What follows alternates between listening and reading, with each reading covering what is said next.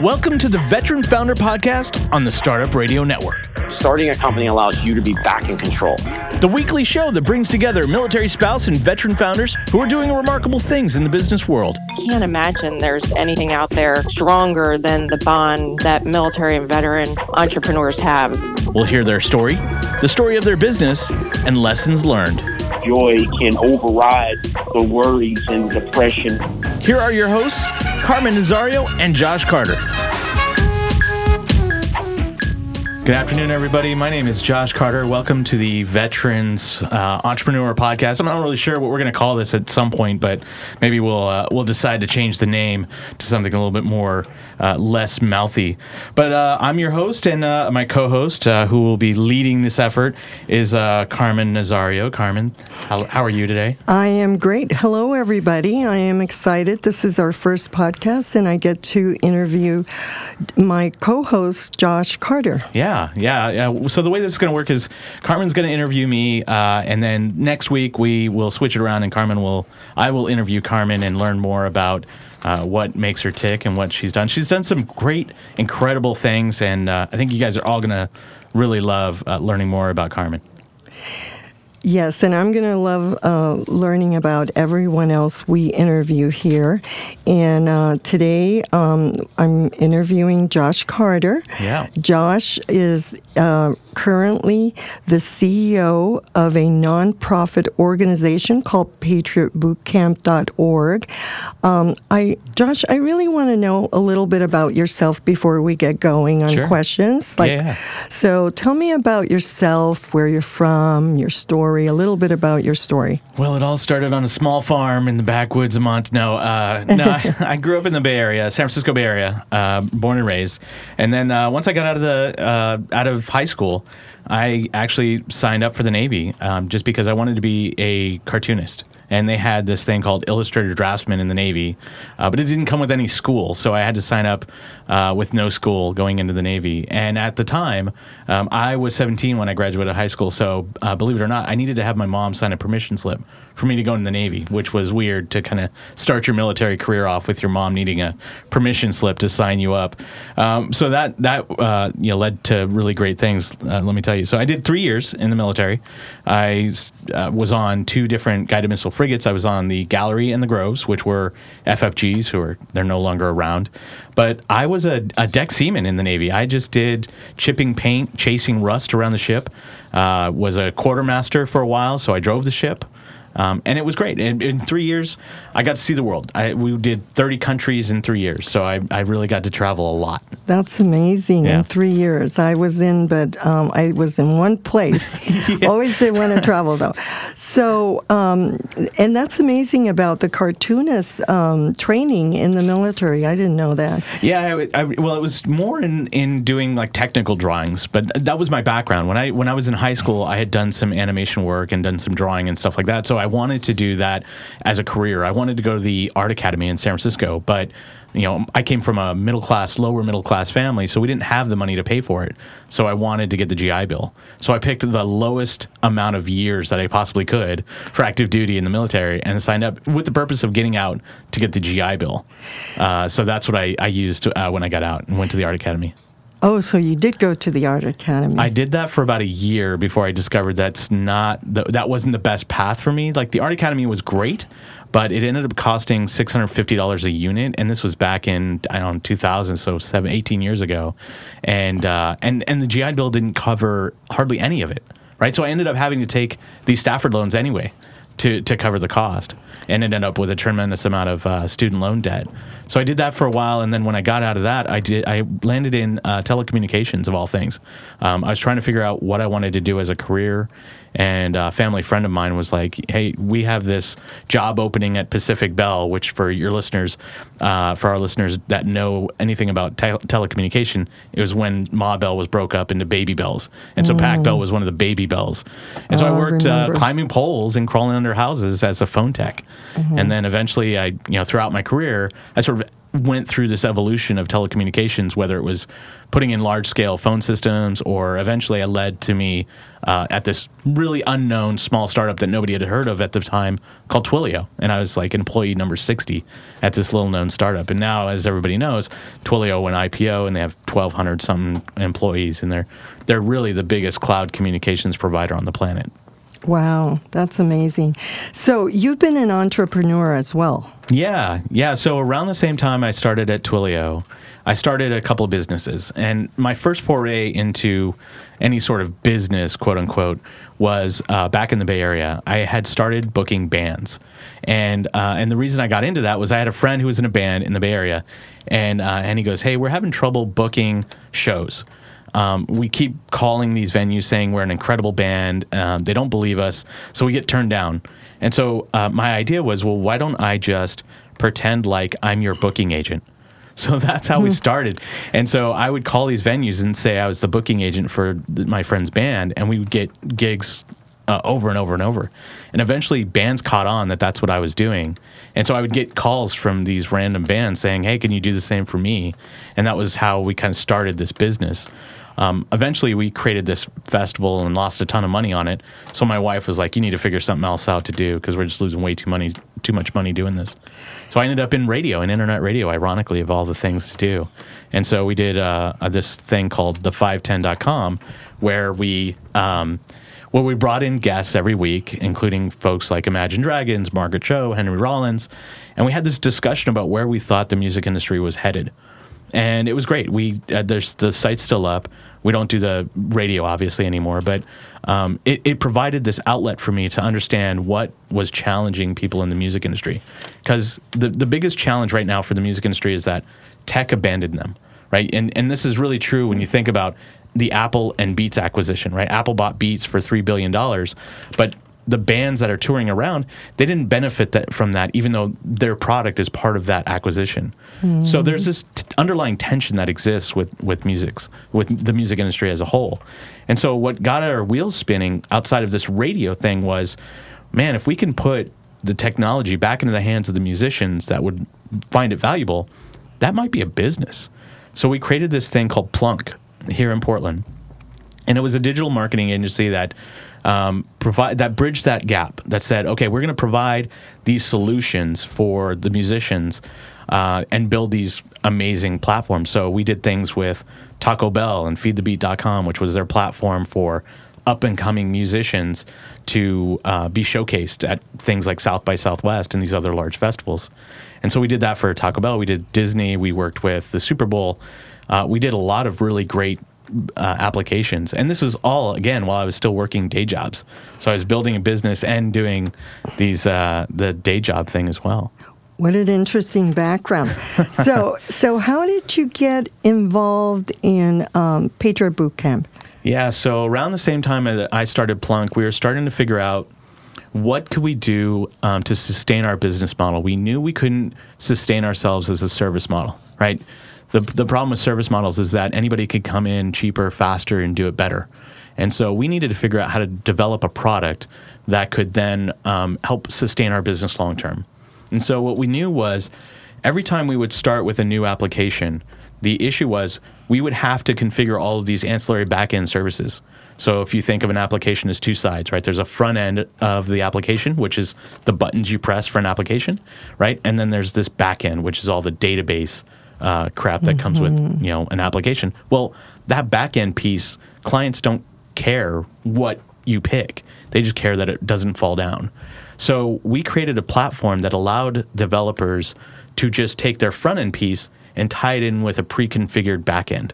So they didn't have to do all this work on the back end, and it saved them like 70% of the time. We took that idea through Patriot Boot Camp as an attendee. And at the time, we weren't sure what we were going to do with it. We just knew that we were going to build this platform. We met a gentleman who I'm good friends with now. His name's Dave Drack, who's the VP of Business Strategy at Techstars. And he comes up and he goes, have you ever applied for Techstars? And we said, yeah, we've applied 3 times. You guys have turned us down every time. And he goes, well, apply again. I'll put you in touch with this gentleman and we'll figure out, I think this is a great business to be at Techstars. So we met with a gentleman who works as their pipeline director to figure out where we would fit in the Techstars ecosystem. And it turned out to be Chicago, of all weird places, even though there's a Techstars in Seattle. So we went through Techstars in Chicago with this Brightwork platform, and it was a great experience. We came back and we died. We just died. We ran out of money. It was the weirdest thing. We thought we had this amazing platform that people would find valuable, and we can get on why we died, but we just died. We ran out of cash and couldn't sustain ourselves. So around the same time, I'd been going back to Patriot Bootcamp as an attendee/mentor. And the woman that ran it at the time, Charlotte Creech, an amazing human being, love her to death. She approached me about wanting to help the organization as a leader. And so it just happened to be really good timing that I was winding down my startup. They were looking for somebody to come in and help.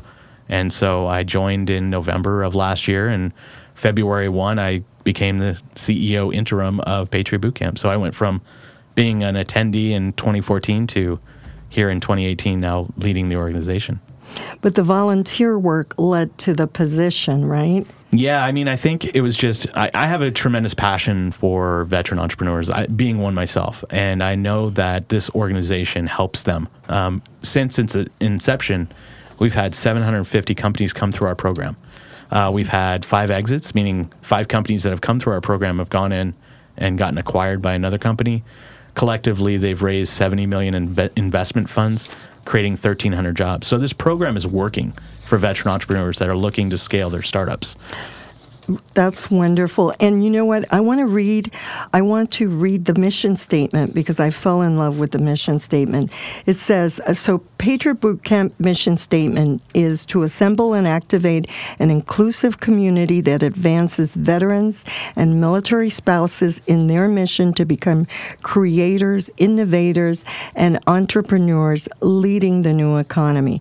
That's just so wonderful. So this became a passion, right? Yeah, for absolutely. you to help these people, and there's nothing more rewarding to see other people succeed. So it's almost like your passion became your purpose. And not only that, it's a job I love. Like I wake up every single day knowing that I can make a difference in these veteran entrepreneurs' lives, gleaning off the experience that I had and the experiences and the pitfalls that I went through. I could take that and help guide them in the right way. We're doing it every day. I get emails and calls from our alumni or mentors or investors that want to be more embedded in our community.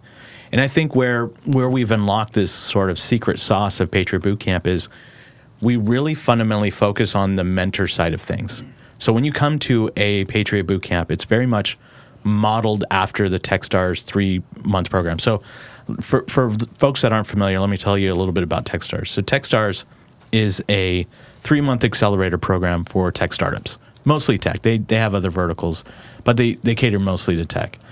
So you spend 3 months learning a lot about how you can grow your business. And being a veteran, we can kind of liken it to boot camp, right? You go to boot camp, and what do? They break you down and build you up the way you're supposed to operate. Techstars is very similar in that regard, where you show up day one, and they're removing all of the assumptions that you have about how to run your startup. And then you're faced with this high-intensity pace of this program that is just in your face throughout the 3 months that you're there. And it culminates with this sort of ceremonial parade of, we did it. Check out this 8-minute demo of my product that is far more polished than when I started. And I think that's where the value is for Techstars. So we take all of that and we built that into a weekend. So we take Mentor Madness, we take programming, fireside chats, panel discussions, whatever, even pitch competitions for their demo, and we compress it into a weekend. So you can imagine it's just a fire hose of information for these entrepreneurs who just don't have much of a context around how they can build a successful startup. That's wonderful. Yeah, I wish I had attended something like that when I started my company 20 years ago. Yeah, I don't think they had anything like that. No, and in fact, 20 years ago, the word entrepreneur was something much different, right? I mean, it wasn't thrown around as casually as it is today. And startups were just businesses that you started, right? It wasn't, now it's a startup. and that's the buzzword now. It's a different. It was a different generation, and today's generation, they're willing to take more risks. The young, the millenniums, and it's just. Yeah, I agree with that. Yeah. So I want to know more about the Patriot Boot Camp. I want to know how that was formed and the why, and just what happens, what kind of training people can get. Sure. And so tell us a little bit about that. Yeah, so Taylor McLemore, who's our founder, realized that there was a big gap in the market, being that there were no programs out there specifically for military vets. So there existed Techstars, 500 Startups, Y Combinator, a number of different programs out there that help accelerate businesses, but there was nobody really focused on military vets. And Taylor's not a vet himself. He just has a tremendous passion for the community. He comes from a family that served in World War II, and so he has a passion for that group, but he just didn't serve himself. And so he approached Techstars, being in Colorado, and sat down with David Cohen, who is one of the co-founders of Techstars, and said, "Why are you guys not doing anything for veterans?" And the meeting ended up with David Cohen saying, "Well, go create it, and you have the full support of Techstars. We'll help support you in any way we possibly can, but if you see a need, let's figure out how to do that." So Taylor created the program, really not knowing what to expect. He genuinely thought it was going to be one program, and that's it. He never envisioned it being a long-term play. He never envisioned it being what it is today. And so they did the first program in D.C., not really knowing what to expect, got tremendous feedback from mentors and panels and speakers and attendees, and decided we need to do this again. And so they just continued to do these weekend programs. And over time, whether it was from different feedback or folks being with Patriot Boot Camp, it sort of evolved into what it is today. And I think a large part of that is due to Charlotte Creech's just amazing vision to figure out how to unlock the secret sauce of how this 3-day, this very compressed timeline can be maximized to give entrepreneurs the foundation to be successful. That's wonderful. So in 6 years, you've really been successful because it's the organization has existed now for 6 years. Yep. And so, you mentioned this lady. Can you tell me her name again? Charlotte Creech. Charlotte Creech. So what else do you attribute the success of this organization? I think the big part of it is just we have this amazing group of people that come out and they fly to whatever city we throw these at, right? We did this in San Antonio recently, a couple weeks ago. And we had people from all over the country just show up and give of their time. To mentor these entrepreneurs. And we had entrepreneurs fly in from all over the country, including Alaska, to come in and get information to be valuable for their startups. So I think the biggest reason that it's successful is that there's this tremendous group of folks on both sides, whether it's the entrepreneurs or the mentors and speakers that come, that give of their time, that are just willing and have a passion to see these folks succeed. We don't pay anybody to speak. We don't pay for anybody to fly out. They do it of their own, out of their own pocket, and they do it out of their own just free will to volunteer. We have a really great sponsor in USAA who's just this amazing organization. And the way we approached it was, we want you to be able to come in and be valuable to our community and give of your experience. I don't think we really fully understood what that relationship was going to turn into, but now, just because they show up every weekend, and these aren't just low-level employees, these are executive vice presidents, these are people that report to the CEO, show up on a weekend to either talk or answer questions or be a mentor, and that just doesn't happen by accident. Like these folks really want to be helpful to veteran entrepreneurs. And I think what makes our organization different is that we include military spouses in that conversation, which not a lot of folks do. And the reason we do that is because, one, the military spouse community is amazing. Jen Pilcher, who's one of my favorite people, had a great company called Military One Click, which is part of the acquisitions I talked about earlier. Her company was acquired. They're just tenacious. And they do that because they have to be, right? Military spouses, if you think about it, they're kind of dragged around the country and the world. And then when they show up to this new city that they don't really know a whole lot about, they're kind of forced to be the CEO of their family to figure out how to make sure their kids show up at school or what school they're going to go to. And they have to learn all these new things. So they're agile, they're flexible, they know how to sort of be, to go with the punches. And they make great entrepreneurs. They really do. And so we include them in the conversation with our program. And so I think that's another sort of element to our success. Yeah, I really like that, and that's part of the mission statement.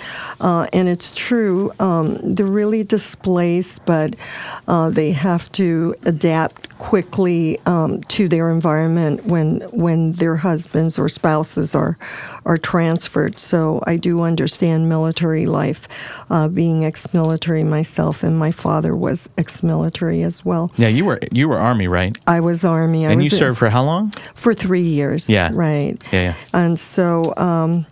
which is going to make it really awkward when we come into December and it's the Army-Navy game. That's going to be really awkward. I'm just setting you up. We're going to set that up now. Yeah. But it's going to be fun. I love the Army-Navy game every year. I have a lot of Army friends, and we all give each other crap. But it's just good fun. When is that coming up? It happens I think the second week of December every year, the Army-Navy game. And you guys won the last 2 years, thankfully. So. Well, yeah. So I was going to ask you, it must take a lot of planning to orchestrate all of these executives or people that are volunteering to do presentations at these boot camp events. And who's doing all of that? Yeah, that's a two-person Army right now, myself and Sherry Rice, who is our program lead, who, again, is amazing. She started out as a volunteer and has been just, without her, we couldn't run these programs. But there's a lot of work that is done behind the scenes. Even today, our next program's the end of September, but we're already starting to block out hotels and line up speakers and try to line up programming today. But it starts well in advance. And then, when we show up at the event, we become a team of 12. We become a much bigger team because we have so many great volunteers. Okay, so the volunteers show up to at the events, and then you have the speakers. And so are the events pretty much the same, or do they vary? Do you focus on different things in different places? Yeah. What does that look like? So we've tried to experiment a little bit. We keep to the format of it being 3-day, but we definitely try to change the format a bit. And some of the things that we're trying to figure out right now. So the big problem with Patriot Boot Camp is that we have a big sort of one bucket problem, right? We have every stage of company coming to one event. So we have early stage companies that are, hey, I've got this idea, I kind of want to vet it out. And then we have these, what I'd call startup stage founders that they've filed paperwork. There's actual paperwork involved. They have a founder. They've issued shares, or they have some sort of product out in the market right now. And that's what I would call sort of the startup stage. And then we have what I would call growth stage startups, which are further along. They have a bunch of customers. Maybe they're making some measurable amount of revenue per month. But we take all of those different spectrums and we put them in one event. And so what ends up happening is you have a certain subset of the programming that ends up alienating certain people because maybe it's not relevant to them, or maybe they've already done that. And so what we're working on now is how do we break that up? And so we've created this hackathon that we called Vet Hacks. And so if you go to vethacks.org, it's a partnership we created with another organization, a gentleman that was just here, David Molina, who is part of Operation Code. We partnered with Operation Code for that event. And what that and Bunker Labs as well, which is another program. What that allowed us to do is take those early stage startup founders and move them out of that one bucket. And so now we can start to see a bit of a silo happening. Now we have a place where we can move these early stage idea founders to, a venue that is more appropriate for them, so that they could take the hackathon, which is a 3-day event, which enables them to break into teams and build something over the weekend, figure out if it has legs. So that allows us to do that, and then free up seats in our core program for founders that are a little further along. So what we're starting to think about now is, well, where then do we take the growth companies? And we've always talked about wanting to put money into these companies. And I think that's just a natural progression of our program, is that we have these amazing founders. We want to put money into the founders so that they can have a better chance for success. It's just one extra component there. So we're thinking about what kind of program can create for these growth stage startups, founders that are a little more further along that can get value out of our program, but we can also put money to work for them as well. So that's something we're working on as well. And then you can start to really see that there's these 3 stages of our program where we can be much more deliberate about what we do in each stage. And it allows us to be very focused on each stage of the program so that if an early stage founder wants to have focused programming, then we have a place to put them now. It's not just intermingling them with folks that are making $30,000, $40,000 a month in revenue. And same thing with our 3-day program. We could start to really focus in on, well, are you ready for your seed round? Are you ready for your A round? Well, the Patriot Bootcamp Core 3-day program would probably be a great fit for you. And then having a place for those high performing, the top, I'll call it 10% of our companies, where do we put them? You know, we need to have some place to have valuable information for them and valuable programming. So there's a lot of different things that we're trying to figure out. But the exciting part is that there is so much opportunity there. Working as a small organization, it's easy for us to experiment with different things and figure out what works and what doesn't work, and then iterate on what does work and try to prove out more of the success. So for the higher performing companies, so those are the ones that you're looking to potentially invest in, right? Yeah, absolutely. And then how would you bet them? Like, I mean, investing in a company is a big risk. It's a huge risk, and that's one of the things I think we've been very shy about. And it's not because there's anything bad about it. I think, you know, investments got a bad rap about sort of being predatory, right? I think there's a lot of sort of throw spaghetti at the wall and figure out what sticks mentality when it comes to investment, or a shotgun approach, if you will. And we really want to be thoughtful about that. You know, there's so many great ideas out there, and it's hard to. You don't want to get happy ears on an idea just because we've seen 5 exits, right? But the question then becomes, would we have invested in those given the opportunity, right? Or would we have invested in the 20 others that didn't make it? And, you know, the statistics aren't in our favor. And so we have to be very thoughtful and methodic about it. You know, 80% of companies fail because of their founders or product market fit, or they ran out of cash like we did. There's a lot of different variables that are working against startup founders. And how do you, and funding isn't going to mitigate that failure. It may just drag it along, right? Failure is going to happen one way or another, and funding may not help it. It may just prolong the death and have a slow death effect. So at Patriot Bootcamp, we figure out what can we be doing to be thoughtful around our investment ideas.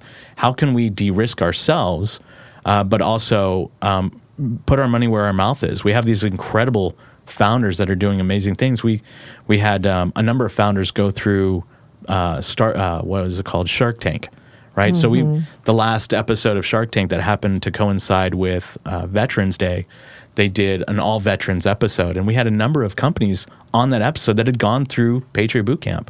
But we had a couple of them that didn't get any investment from them, but are now kicking ass. They're out there, you know, franchising or doing something where they're starting to gain traction. They had good exposure on the show. Absolutely. But I mean, but it goes back to my question, like, would we have invested in those companies? And the answer is probably not, but it doesn't make us wrong, right? It doesn't mean that we were wrong in not investing in them. So there's just a lot to chew on when it comes to investing in a company. There are just so many variables. And being on this side of the aisle of it now, I get it. It's so difficult. When we were out there fundraising, we were really challenged with how can we tell our story in a way that's valuable, that people understand it, and that they know that we're the right team to do it. And I think every founder is challenged with that. But on this side, it's even more of a challenge to answer those questions, because we're trying to figure out how to de-risk ourselves, but also, you know, put money in the company. So there's just so many different elements to it.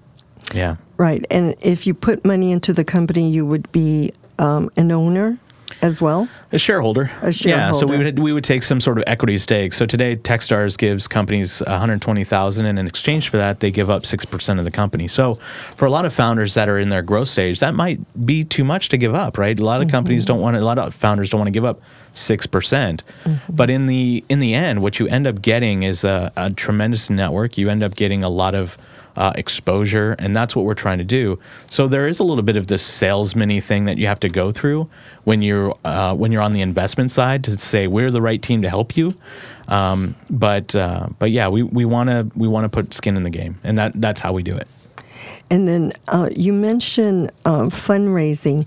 Do you have to do fundraising for Patriot Boot Camp? Yeah, absolutely. And as a nonprofit, it's really difficult. I mean, we have a really small budget every year, and we have to iterate on that every single year. We have to grow our community and our programming. So not only from the investment side, we'd have to raise money for the investment piece, but then we have to find money to get to actually run the core program, which is always a challenge, and it's always a mix of really good corporate partners or foundations. It's writing grants. It's kissing babies and shaking hands. It's everything you do as a startup founder, just 100 times more difficult, to be honest. Who's doing that? I am. Yeah, it's me, the board. It's when you're a team of two, you do everything, and that's what I think makes this relationship between myself and Patriot Boot Camp work so well. Is I'm used to doing sort of everything as a founder. And I find myself doing it again with this incredible organization, which doesn't feel like a job. It just feels like, what you said earlier, my passion, my purpose. Yeah. So that sort of identifies some of your challenges. You've identified a couple, being the fundraising and also what you talked previously about, that you really want to be able to invest in some of these high-performing companies. What else is a challenge? I think it's, right now, our biggest challenge is we have a top-of-funnel problem. There's 250,000 members of the military that transition out. And of those, only really 4% are creating companies. And that's not just tech companies, which is our niche. That's just any company. There's a great gentleman, his name's Todd Connor. He runs an organization called Bunker Labs. And he leans on this stat, but it's a great stat to lean on, which is, after World War II, the number of veterans starting companies, I think, was in like 60 or 80%. It was some like ridiculously high amount, and for that number to be down to 4% just shows that there's a need for founders to understand how they can start their business, and that's our problem to solve as veteran service organizations. We need to showcase that the barrier to entry to start a business is very low. And you can do it. There's help out there. There's people like, Bunker Labs and Operation Code and ourselves and SBA and all these other veteran organizations or organizations that serve veterans that want to help. And it's easier now to start a business due to whatever investment, availability of capital, grants, foundations. It's easier for veterans to start a business today than it was after World War II. Like they had to get out and go find, mom and dad, maybe loan them some money to open a little cart or a store or something like that, or go ask for money from a bank. Banks are becoming obsolete in this equation. And I think founders just don't understand how to do it. The other problem is founders don't have a huge network of folks when they leave the military. What have they been doing for the last year or two, right? They've been deployed out in Afghanistan or Iraq. So when they leave, they don't have a huge network. So that's the other challenge, is that when they come out, they just don't know where to go. And there are over 65,000 veteran service organizations in the country. So where do they begin? There's just a lot of noise. And so we just need to figure out how to extract ourselves from the noise, showcase that we have value, and really show that there is a place for them in this ecosystem. And it just, we all veterans and military spouses, to add to that, want to find ways to add to whatever it is that they're faced with, whatever problem they want to solve. The problem is just, how do they begin? and we want to be part of that narrative for them to figure out how to start that. Yeah, and I think this podcast is going to be able to motivate a lot of people when we really start interviewing other veterans and finding out their stories, their challenges, and how they overcame that. That in itself is going to be inspirational for other veterans who kind of toy around with, if I started a business. So that's why I'm excited about being a co-host with you on this show, because I want to cheer them on. Yeah. And so that's really the statistic about 65,000 veteran organizations in the United States. I didn't even know that. It's ridiculous, and it's a lot of them are like they'll find a niche, right? I had a great conversation with this gentleman. I forgot the name of the foundation he worked for, but it was another nonprofit. They ended up running out of cash, but they were great. They were a mentor-based system for veterans who wanted to start a business, and so they would pair them up with another mentor, and for 2 years they would have one mentor that would help guide them through their business idea, and they had a great success rate out of that. And so that kind of reinforces what we were doing, making sure it was mentor-based. But, you get these organizations out there that their leader, maybe they have a personal agenda and that clouds everything, or they shift their structure, or, it's just really difficult for veterans to understand where to go. And I think part of it is veterans are somewhat risk averse. Even though they're willing to give of themselves and go into the military, there's a little bit of this risk aversion and this fear of failure. We don't want to let people down. And I certainly went through that when my startup failed. I went through that in a deep, dark way because I had taken money from friends and family and now have to look them in the eye and say, sorry, thank you for giving us thousands of dollars. You'll never see it again. Mm-hmm. It's a bitter pill to swallow, certainly as a person who doesn't want to let anybody down. And veterans just have this inherently as part of their DNA that they just don't want to let anybody down. And so there's this ugly side of startups that it's starting to become a conversation more and more. And I think it's really important, which is, what happens when you fail? When you go through startup failure, the email stops, the text stop, the phone calls stop. People stop checking in on how you're doing. Yet you as a founder, when you show up at these events or you go to a conference or you see your friends and they ask you, hey, I respond to this with friends all the time. Friends be like, hey, Josh, how you doing? Hey, living the dream. That would be my answer to everything, right? But, behind the scenes is I knew my startup was failing, and it was such a depressing thing to go through, because the one thing that I don't think founders really understand is that their friends and family go through it just like they do, right? And it's the same with the military. Your friends and family go through it just like you do when you go through the military. Mm-hmm. And that parallel fits the narrative within startups. It is the hardest thing you are going to do. Not the military, the shit that you went through when you went through the military, that is easy compared to what you are going to go through as a startup founder. And it's funny. Not really funny, but it's interesting to me, the compelling thing that we heard. We started to add this as a programming element to Patriot Bootcamp. And I did a talk called Surviving Startup Failure. And we had a number of veterans in the room. We did this at Patriot Bootcamp. And we had founders sit in this room and say, because my startup may fail, I've thought about killing myself. Oh, wow. That's profound. When did startup failure start to eclipse PTSD as a threat to our veterans, right? This needs to be more of a conversation, and I'm so passionate about it. I did a talk at Phoenix Startup Week about it as well. It was standing room only. We beat out the keynote during our time slot because people want to understand and prepare themselves for failure. And I think I applaud people like Brad Feld, who run Techstars, to make this more of a in-your-face thing. You need to understand that there's a dark side to startup, which is this failure thing that you'll likely go through. And it's not that it's a bad thing. Everybody fails. It's how you pick yourself up, right?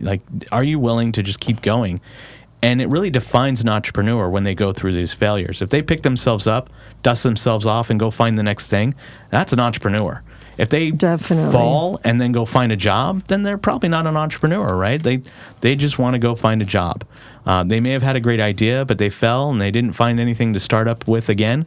Then I don't consider those folks entrepreneurs. As controversial as that talking point may be, it's hard for me to having failed and started again, it's hard for me to sit there and understand how those folks can call themselves entrepreneurs. But again, it's one of those things, like, it's really hard to go through.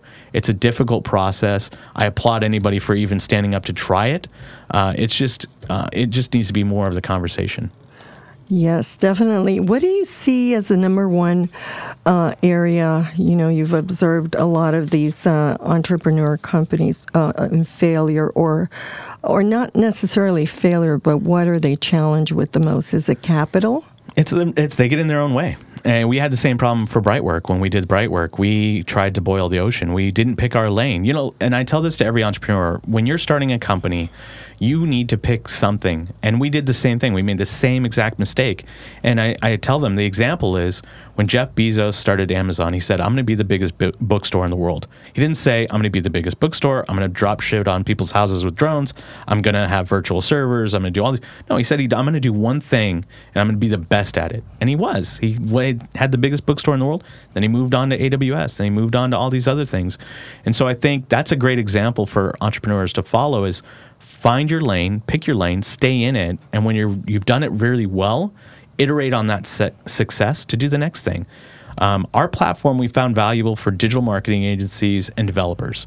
The problem was, while we were going after developers, we were having digital marketing agencies say, this is a great platform, we would love it.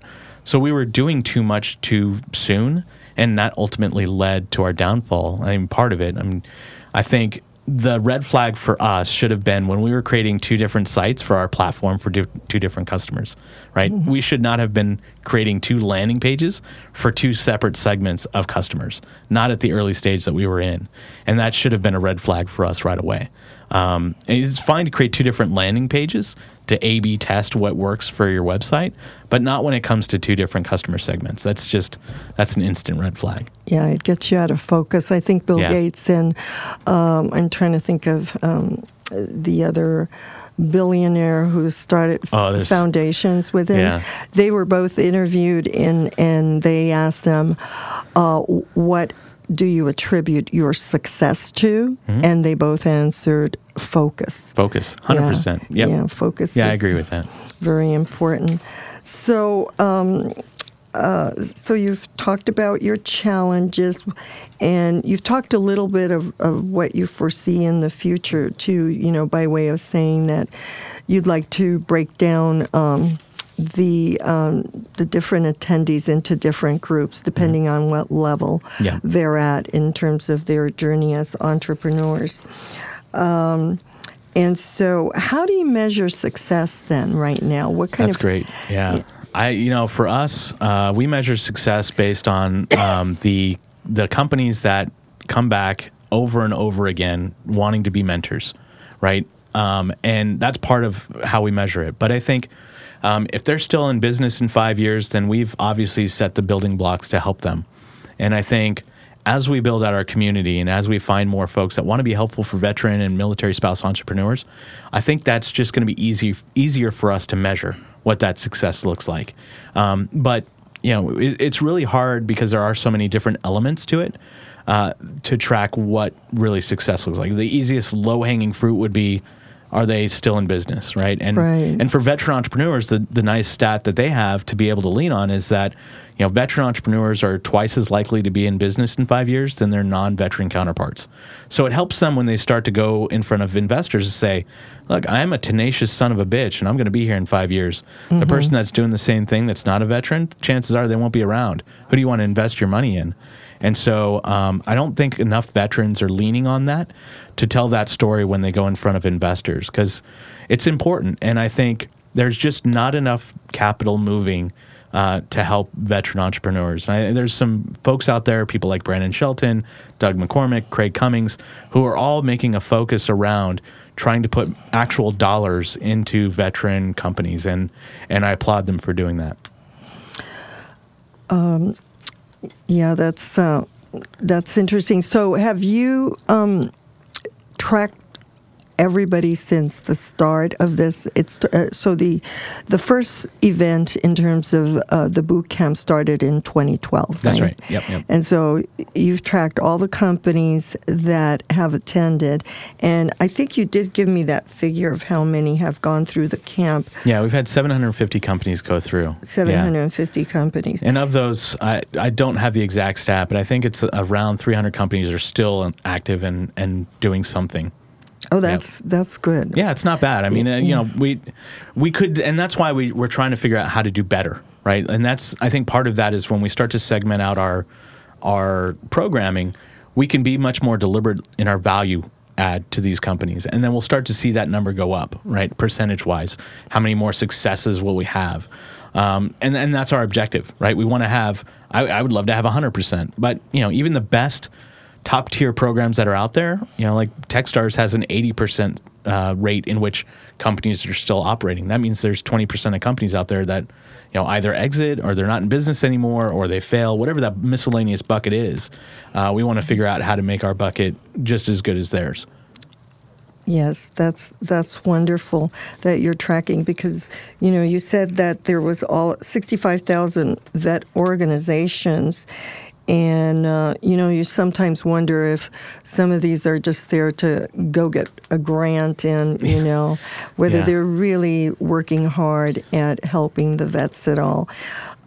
So for this boot camp, do the veterans have to pay a fee or how does that work? That's great. So the veterans don't have to pay for the program. It's free to the ones that are accepted into the program. The only caveat to that is they have to find their own way there, which is part of the reason why we sort of rotated around the country. So we've done it in 9 different cities now. We've done 12 programs. We'll return to Denver this year. Next year, we still don't really know where we're going to go. We're eyeing Atlanta. We've never done a program on the West Coast, believe it or not. So we'll probably try to do a program somewhere on the West Coast next year for 2019. But we want to do more of these. I think we've gotten to the point where we're efficient enough that we can probably do 4 of these, not just 2, maybe do 1 every quarter. And that's certainly our objective. But, to the point of we need to figure out how to build awareness about our program. We get typically 80 or so applications that come through our application process for 50 seats. That means, it's a good chance that people are going to get into our program. And that's a top of funnel problem for us. We need to build awareness about the program. We need to showcase where we fit in the ecosystem. And that just starts with how we go after the veteran entrepreneurs out there and the military spouse entrepreneurs that want to build a business. And so I think as we build out these other 2 layers, the hackathon and the whatever that third program ends up being, I think it'll enable us to be much more targeted when we start to think about how we reach these entrepreneurs. We've even started to hire a PR firm. We've never hired a PR firm before. We're starting to have that discussion. Does it make sense to bring in somebody to help us with that? Because one of the issues that we've had in the past is we haven't told our story very well. We keep telling. The ironic part is we teach these entrepreneurs how to tell their story, and we hammer it home all weekend long to the point where they have to do a pitch competition, and here we are, failing miserably at it ourselves. So that's part of the problem, and we just need to get better. It's one of those challenges that it's still exciting. We're figuring it out, and we have a great community to lean on. Well, I have a few ideas on getting your story out, and we can talk about it later, or just one. When people exit the military facilitates transition, and that would be a great place to do it. And who knows if you could get even support from the military to invest in the boot camp as well. Yeah, there's 2 programs. There's TAPS, which is the Transition Assistance Program, which is that 3-day thing that all transitioning military people go through that help you write a checkbook, help you learn how to pay your bills because, apparently you forgot how to do that when you went in the military. Life skills. Life skills, exactly. And there's another one called Boots to Business that the SBA and the IVMF run. And it's helpful in that it gives people a very high level understanding about how they can start a business, but it's not very segmented. In other words, there's 3 sort of 3 buckets you can go through. It's educational, entrepreneurship, and I forgot the third one. But there's no cross-reference, right? There's no cross-pollination between those silos.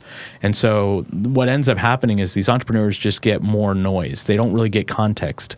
And so that's our challenge. In fact, I was on the phone today with the SBA about that very challenge and how we fix that. So what we've done as an organization is we're dragging the SBA out to our event to say, hey, come answer these questions to our entrepreneurs so they can understand and put it all in context around how organizations like the SBA can be helpful for the veteran entrepreneurs. And so so that'll be really cool. That's out of everything in Denver, that's one of the talks I'm really looking forward to. That's wonderful. I really made use of the SBA when I was in my early stages of business, and they're a wonderful organization, and collaborating with it, I think, can advance your purposes as well and help them out. So both of you can help each other out. Yeah, I'm really looking forward to it. Barbara Carson, who runs the SBA for the veterans, is a wonderful young lady, and she's an Air Force reservist, which is, I didn't know. She's still, in fact, she's being deployed, which is interesting. Just running the part of the SBA for veterans and being deployed herself, which is great. Oh, wow. I love that. So what do you see yourself doing the next 10 years, right? Oh, my goodness. Future? Do you see that? Do you see yourself still as part of this organization? I hope so. I hope they'll still have me. I mean, I'll still do it until they kick me out. But I think, I don't know how to answer that. That's funny. If you would have asked me 10 years what I'd be doing, there's no absolute way I would have guessed this would be what I was doing. I always wanted to be creative. And I've always had that creative sort of bone in me. And the thing that I love about this job is it enables me to do that, to be creative and figure out ways that we can be helpful, whether that's creating new programming or whatever it is. So, yeah, I don't even know where I'm going to be in a year, to be honest. Like, I love what I'm doing. And again, hopefully they keep allowing me to do it. But I think part of the excitement of being an entrepreneur or having that inner entrepreneurial spirit for you is that you don't know. You just kind of go with it and figure it out as you go along. That's wonderful. I love your philosophy, and I love your passion. Do you have any parting words for our audience? Yeah, I think, overall, I'm sure a lot of the listeners are, veteran in the veteran entrepreneurial space or the military spouse entrepreneur space. I think, find your why. There's a few books that I read as part of my journey. There's one called Start With Why. And I think it should be required reading for entrepreneurs. It's a Simon Sinek book. It basically helps find your purpose. When I started at Twilio, Jeff Lawson, the CEO at Twilio, handed everybody this book, this Start With Why book. And it was find your purpose, find your why. And if you don't have your why, then how do you know what you're doing? How do you know if it even matters? And it's such an incredible book. I've read it at least 3 or 4 times in my journey, but it's great. There's another one called Crucial Conversations. I don't know the author, to be honest, but it's one of those that it creates this ability for you to have empathy in whatever situation you're in, right? So I'll give you an example of this. When you see somebody blow through a red light or a stop sign, you go, oh man, that guy's a jerk, right? But maybe they're going to see their grandma for one last time, or maybe they're having a baby, right? You just don't know because you're not putting yourself in that situation. So it's another great book. But there's a lot of really good things. Alex Isgold, who's the MD for Techstars, has a website that lists basically the Bible for everything startup. And so I think it's just Alex Isgold. Iscold. Alex is that the website? Yeah, it's Alex, Alex, and the last name is Iscold, ISKOLD.com. And his website just lists, he's an MD for Techstars in New York. Amazing guy. But his website lists everything you need to know about being a veteran entrepreneur. Okay, I hope our audience caught the name of that one. I'm going to check that out myself. Yeah. But yeah, I mean, they can follow me on Twitter. I'm just Joshua J. Carter _. And I always post pretty meaningful things. Patriot Boot Camp also has a Twitter account, which is just Patriot Boot Camp. They can also follow that. We often put stories in there as well and helpful links for our community. But it's valid for everybody. Yeah. Well, thank you, Josh. You've really given us a lot to think about, and And it's your journey's been amazing. So I'm going to look forward to seeing what else happens in the future. I'm looking forward to our conversation next week because I can't wait to get to know you. And I know we have a lot of time, but this has been fun. I'm enjoying it. I think we're going to get better. I think as we get through these programs, we're going to get better about the back and forth and the banter, and I'm excited to learn more about you next week. Thank you. And we want to thank our audience as well. Yeah. Thanks, guys. See you next week. Bye-bye. You're listening to the Startup Radio Network. Listen, learn, launch. 10% of our gross revenue goes directly to women entrepreneurs in developing countries around the world through Kiva's microfinance program.